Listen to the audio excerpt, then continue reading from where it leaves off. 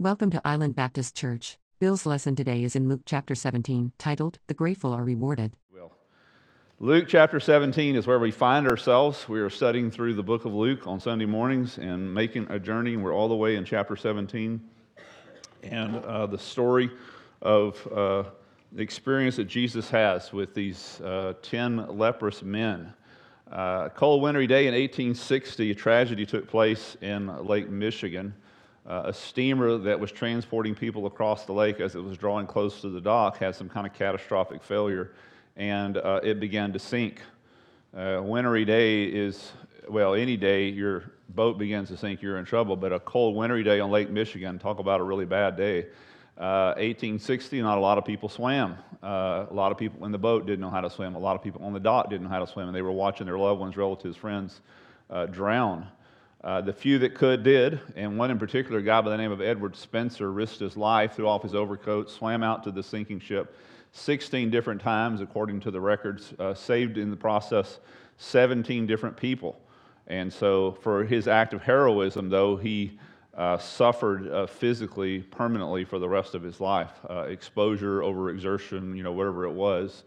It basically shortened his life. He didn't live too many years after that. And when he passed away, according to the local newspaper reporting who he was and the wonderful thing that he had done, the sad part of it, the story is that according to everybody's recollection, none of the people who he had rescued, the 17 people, had ever come by personally to thank him.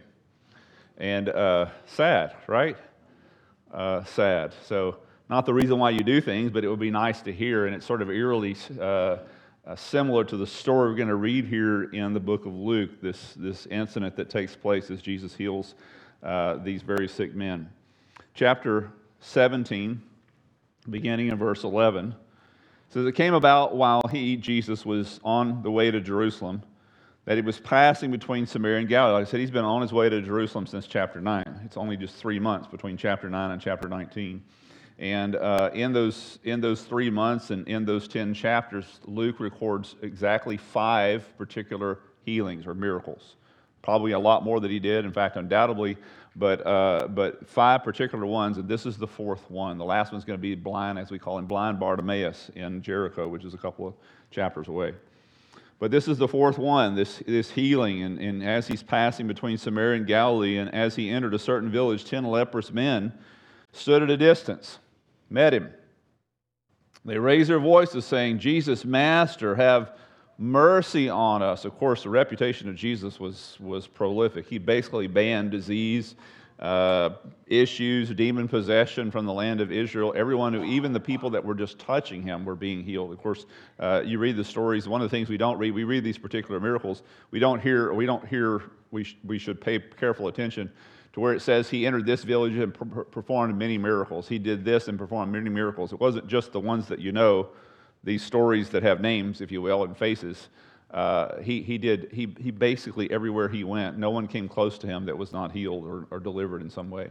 And so this is one of the particular ones, though, that we have quite a bit of conversation with. So leprosy, if you're not familiar with it, very nasty, very deadly disease, also a very modern disease. It is with us today. It's not prominent as it was back then because there is cures for it. It's a bacteria-borne disease. It is one of the oldest diseases. They've even found traces of leprosy in mummies that predate Christ by 1,000 years. So it's one of the oldest diseases. The world has been dealing with it since the beginning. Today it's known as Hansen's disease, and it's only called that not because it's not leprosy anymore. It still is leprosy, but Hansen is the guy who did the most research on it. He researched people in India and in southern Africa who had this disease, and we owe a lot to him, and therefore, to understand this disease, that is, and therefore it's named after him. One of the things he found out that's interesting about it is primarily acts as an anesthetic. The disease does. It just takes away your ability to feel. The nerve kills the nerve endings, especially in your extremities, but on your skin's surface. You could have a big gash in your arm and not know it. One of the stories he relates of a particular thing that happened in India, they were cooking around a campfire and a very hot potato fell off in the middle of the fire, and the guy just stuck his hand in there, pulled it out. He said you couldn't smell the potato anymore because you could smell his roasting flesh. And the guy was just popped the potato open and started eating it. Couldn't feel it at all. So, compared of all the diseases you could have, most of the diseases I know hurt. And that one does the opposite.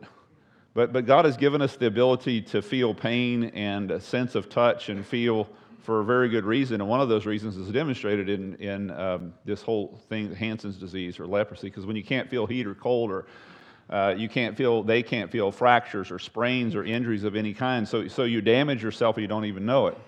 And which leads, of course, to infection, which leads to further issues. And this is the reason why, famously, Hansen's or leprosy is known for people losing their fingers and their toes and their ears and their noses and stuff like that, because that's what happens. You get injured and you don't know you're injured. Hansen, again, described a guy who broke his ankle, who just limped along like nothing. He just learned to walk a different way because his ankle was now broke. No big deal. Didn't hurt him at all. Strange disease, very odd and very sad. Transmitted through touch, you're probably familiar with that. Transmitted even if you come in contact with the clothing that the person was wearing, also is transmitted through the air. You can breathe it in. And so, of course, in the old days, there was no cure. Today we have antibiotics. Back then, they didn't have it. And so if you caught leprosy, you were segregated for the rest of your life, your natural life, away from family and friends till the day that you died. So it's sad physically, and it's also sad emotionally and sociologically, because you have this.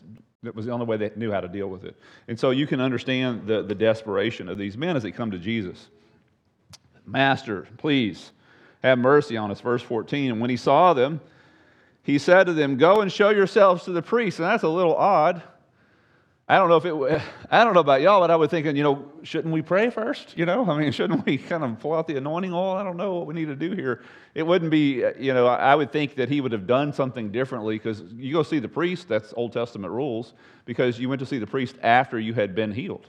Of course, on the way, if you know the story we're going to see, on the way they get healed, but they leave his presence unhealed and be like, no, wait a minute, we just got to Jesus. Let's make sure we don't leave here until stuff's taken care of. But Jesus says, no, go show yourself to the priest. Reminds me of the story in the Old Testament of another leprous person by the name of Naaman. Remember the story? He was a Syrian, and he heard that in Israel there was a prophet named Elisha through whom God did great miracles and healings. And of course, like I said, this terminal disease and horrible way to live.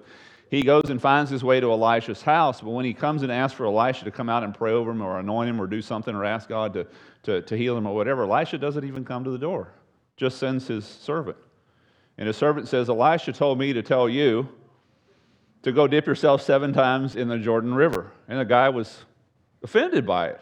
Well, I've traveled all this way. I'm an important person. Surely he would have come out and put his hand on me or waved his hand or said a prayer. Or anyway, it's interesting. It's an assumption with regards to these men. I would assume that somehow they would have thought, wow, that's not what I thought he would say or what he thought he would do. And many times that's our problem.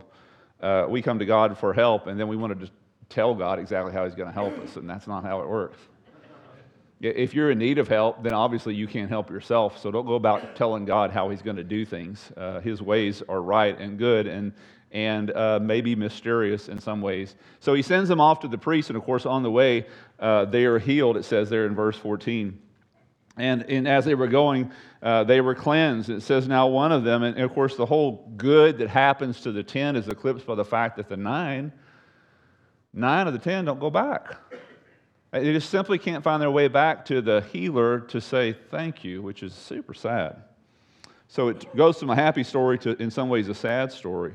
One of them, it says, when he saw that he had been healed, turned back, glorifying God with a loud voice. And he fell on his face at his feet, giving thanks to Jesus, and he was a Samaritan. Jesus answered, were there not 10 cleansed? But the 9, where are they? And was no one found who turned back to give glory to God except this foreigner? He said to him, rise, go your way, your faith has made you, literally saved you. So these guys, if you will, the other 9 got healed, but not really rescued. This guy in the healing finds the rescuer. He goes back because of what good is a miracle if you don't know the miracle worker? You see, sometimes we come to God for things and we think that's all that we need, and God's saying, listen, this is the least that you need. Because I don't know if you know about these 9. Have you ever met these guys, by the way? Of course not, because guess what? They didn't die from leprosy, but they did die from something else. You see, the fact is, we need to have eternity in our minds at all times. So yeah, I need this temporary miracle, and that's all it's going to ever be, by the way. This temporary healing, that's all it's going to ever be, because you're eventually passing out of this life. So are you ready to meet truly your Maker? You're ready to meet it's one thing for the miracle, it's another thing to know the miracle worker, and this Samaritan got it right. See, his heart of gratitude sent him back because he knew better than, I don't just need healing, I need to know the healer. But what kept these guys from their healer was ultimately their ingratitude. And again, such a sad story, and it begs the question of why didn't they go back? What got the one guy there and kept the other guys away? And it's speculation because the scriptures don't answer that question. But I'd be willing to bet with a little bit of speculation on our part, we could find reasons among ourselves why we wouldn't have gone back. Say, oh, I would never be that, Pastor. Okay, well, I hope not.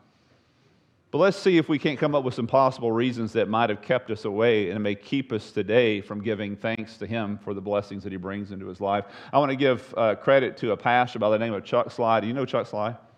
S-L-I-G-H? Me neither.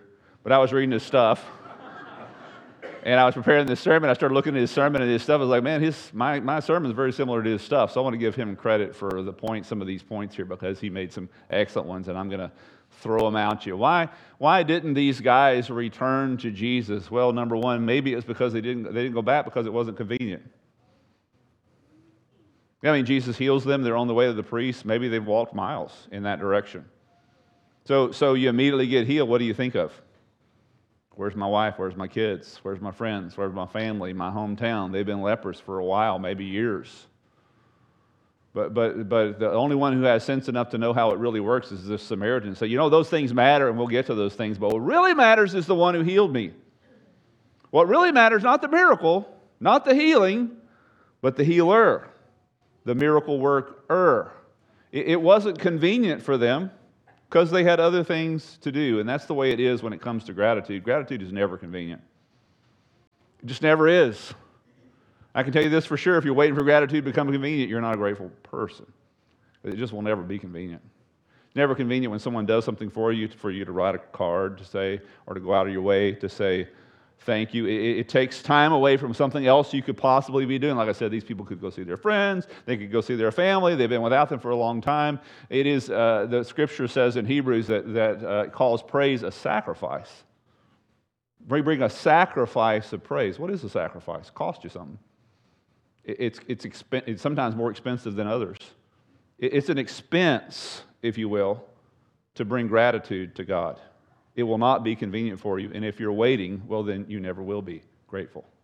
You're waiting for it to be convenient for you. Well, it won't be. Won't be convenient for you. Of course, I'm here preaching to the choir. Won't be convenient for you to come to church on a regular basis. If you're waiting for it to be convenient, I can tell you, you don't come very often, do you?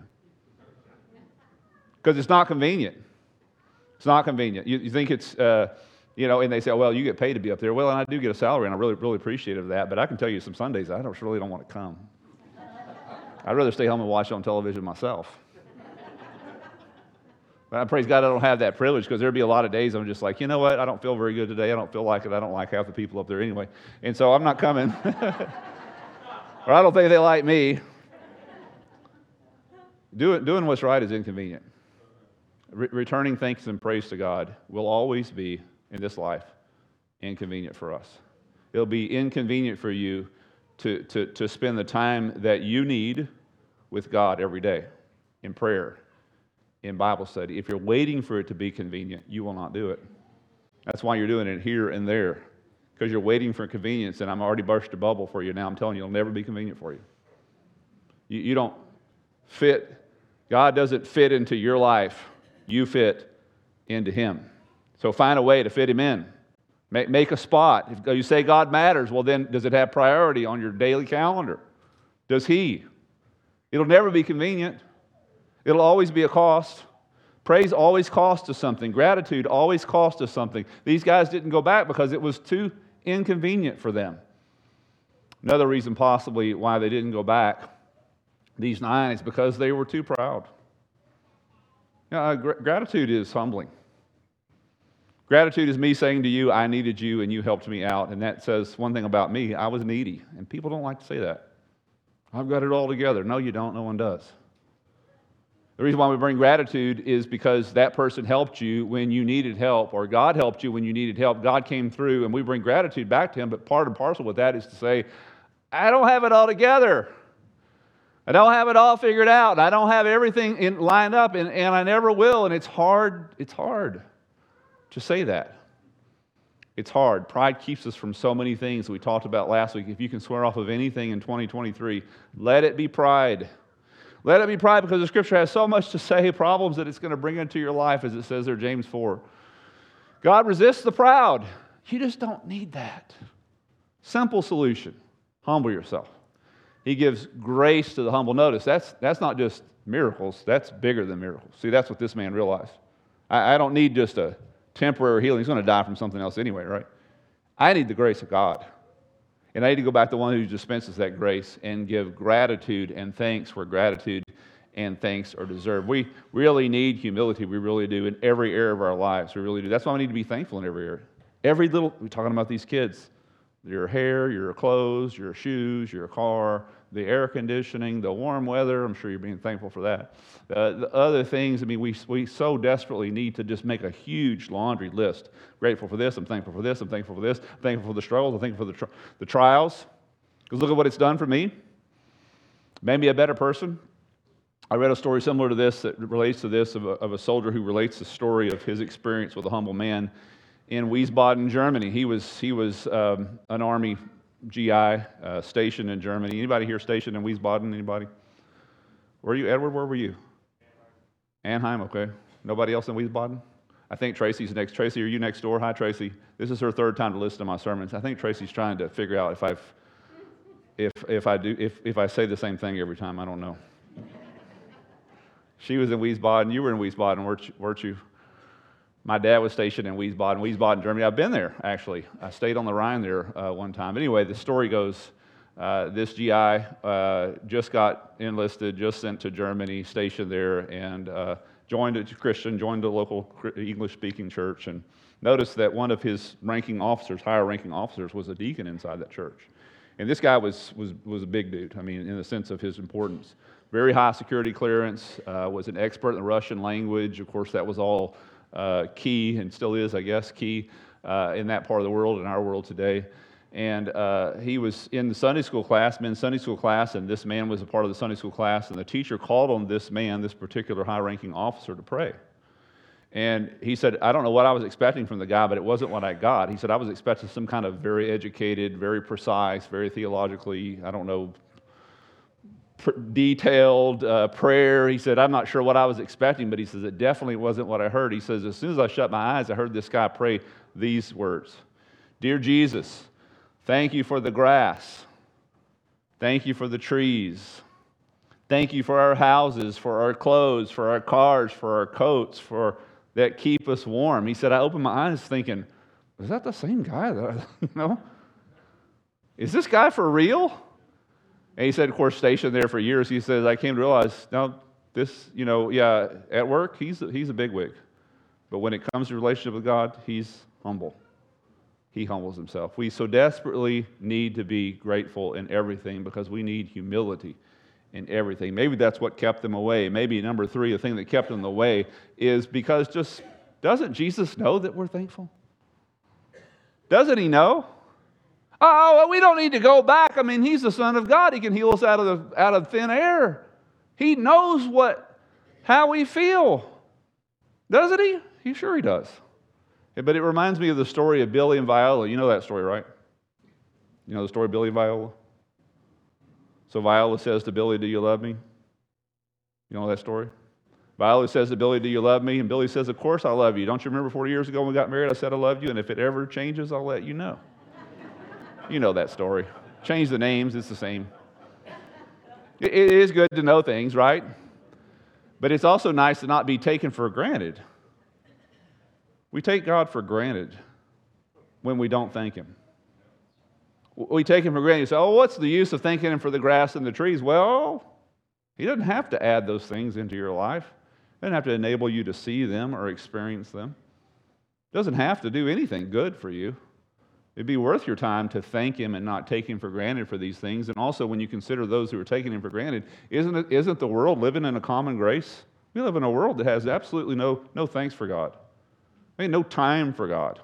No place for God in their lives. God is a servant who does what we want, and when we don't, when He doesn't do what we want, well, then we reject Him. We push Him off to the side. That's the way most of the world lives. You and I, as Christians, have been called to be two things: light and salt. Light and salt means when the whole world's dark, we bring the light. When the whole world's rotten, we bring the thing that keeps it from rotting. So when it comes to gratitude, the weight should fall, not just should, it does fall on us. The whole world is experiencing His grace. They're shaking their fists at heaven, and yet they're still alive. Still got their jobs. A roof over their heads. Why? Because God is being gracious to them, even when they don't thank Him. So when it comes our turn, are we doing any different than that? Any better than that? So the world's all messed up and it's all dark, and you and I, it comes our turn to say thank you. And when we do, it's the single face that's turned upward, saying all that is good is because of Him. Because it's true. Because it's true. We complain about how bad the world is, but are we doing our part in our place where we find ourselves to make it what we're responsible for, to make it right? Gratitude makes it right. Maybe a fourth thing. They didn't go back because they could think of other things that they weren't grateful for. It's interesting, we get all kinds of blessings, we can think of other stuff that didn't work out. Like, for instance, their sorry friends who didn't show up to see them there, maybe in their leper colony. Or their kids who grew up and got too busy to come see them. Yeah, He healed me, but I'm mad at people for thus and such. And let me just tell you this. Bitterness is a problem, and here's what I know about bitterness. Bitterness and thanksgiving can't be in the same life at the same time. So I can tell this about you, and I'm not trying to stick the knife in and twist it on you, but I'm going to do it. You show me a bitter person, I will show you an ungrateful person. Show me a grateful person, I'll show you a person who's walking away from bitterness. It's a choice you have to make. It's so incredibly important that we forgive because it keeps us from so many other things. It focuses our lives, among other things, on the things that we wish could be different, as in the case of these men possibly. But you cannot have thanksgiving and bitterness coexisting in the same person. Decide which one you're going to be. We really need to do that. And then a final thing possibly kept these men away. They didn't go back because they felt sorry for themselves. Yeah, we'd be elated. Well, yeah, I know, this is probably a stretch. But it's not so much a stretch when I think about me, or maybe you, I don't know. Maybe they had been lepers for a long time, 15, 20 years. So yeah, I'm healed, but why didn't He heal me 15 years ago? Why didn't He do that? It's sad, but true, is it not, that we tend to count our blessings on a hand, 1, 2, 3, 4, 5, but we count our complaints on a calculator, times 10, times 100, right? It's crazy. When everything we have that's good has come from God. Yeah, He healed me, but He could have done it a long time ago. There was a plaque on the wall of a sick ward many years ago that so should speak to us. And I want to read to you what it said. It tells us how we need to be so careful and how we miss out on so many blessings by not realizing the blessings that we already have. Here's what it said.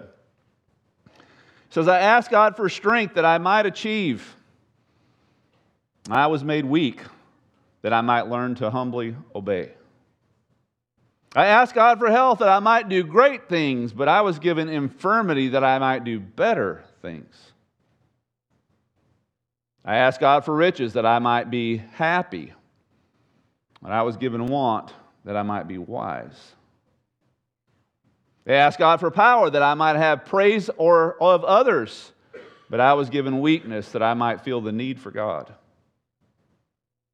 I asked for all things that I might enjoy life, but I was given life that I might enjoy all things.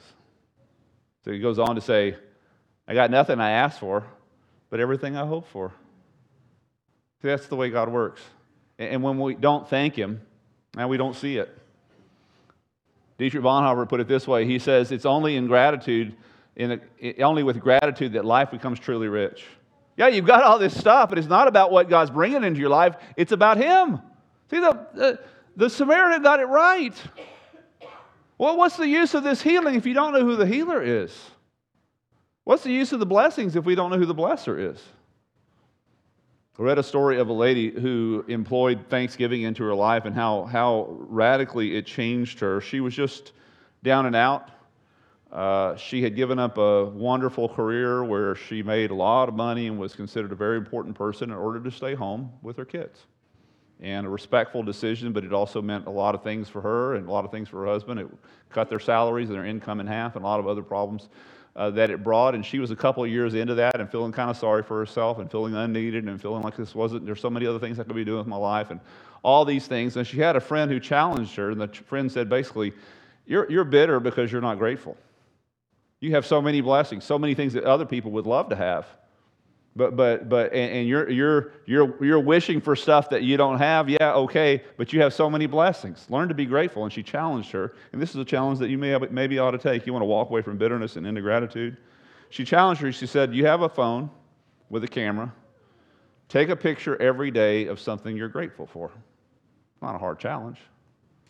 Take a picture every day of something that you're grateful for. And so she did. It was her husband's night to cook. He cooked on an irregular basis, but she was cooking. He was cooking that night. And she felt like she was being grateful for him. But she, of course, he serves the dinner and she takes a picture. And she noticed, reviewing the picture later on in the week, that he had cut her the bigger slice of pie. And then she started thinking about it and she started watching, and she noticed that without telling her, he did that every single time. She said, "How did I miss that? I have a great husband." She said, "It's not that I didn't know I had a great husband. I didn't see what he was doing, though, for me. He wasn't asking for that. He loves me, and I'm so grateful for that. And now I can see it."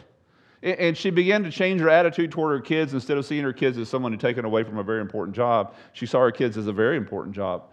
Instead of just taking the pictures when they look cute, when dressing right was about, once a month or something.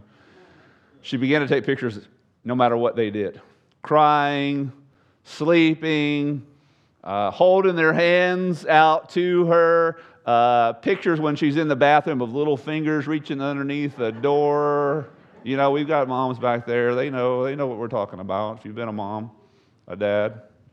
And she began to thank God for it. She's thinking, how many people don't have kids, wish they could? Or have a kid and have lost them, or have other experiences in life, and they would so much. She said, I'm missing these opportunities to be grateful to God, and it radically changed her life. She said nothing got better.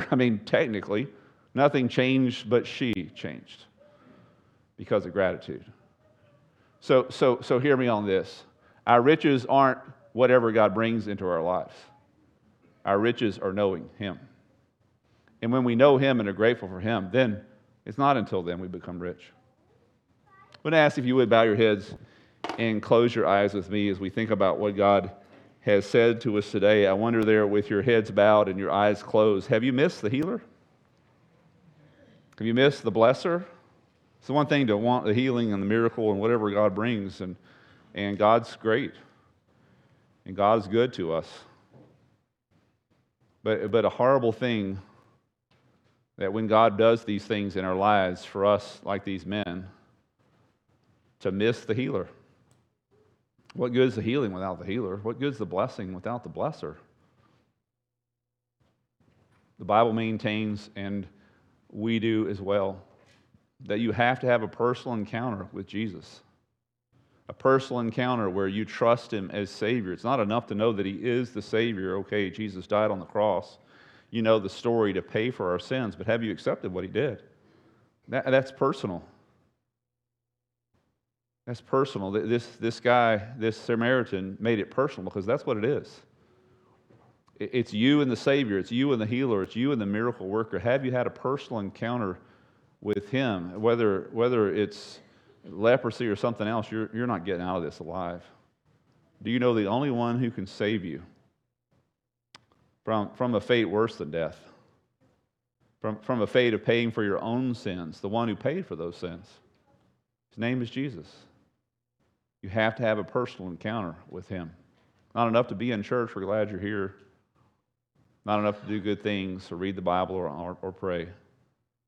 But have you had a personal encounter with Jesus and acknowledged Him, trusted Him, saying, Jesus, I trust You as my Savior. I ask You to forgive me of my sins and to apply Your everlasting life to me. Have you prayed a prayer like that? Maybe you need to today. Heavenly Father, I thank You that You have blessed us in so many ways. Forgive us, God, how we just go through life with all of these riches and we're not able to be rich in them because of our lack of gratitude, because we're focused on other things, or because we're bitter about stuff that we wish were different. God, forgive us. God, refocus us, we ask, that in this dark world there might be a light on in our lives, faces turned upward to You, as much as it's possible with us, making it right. We trust You, God. We thank You. It's in Jesus' name we pray. Amen. Thanks for visiting. Find us at www.islandbaptistchurch.org.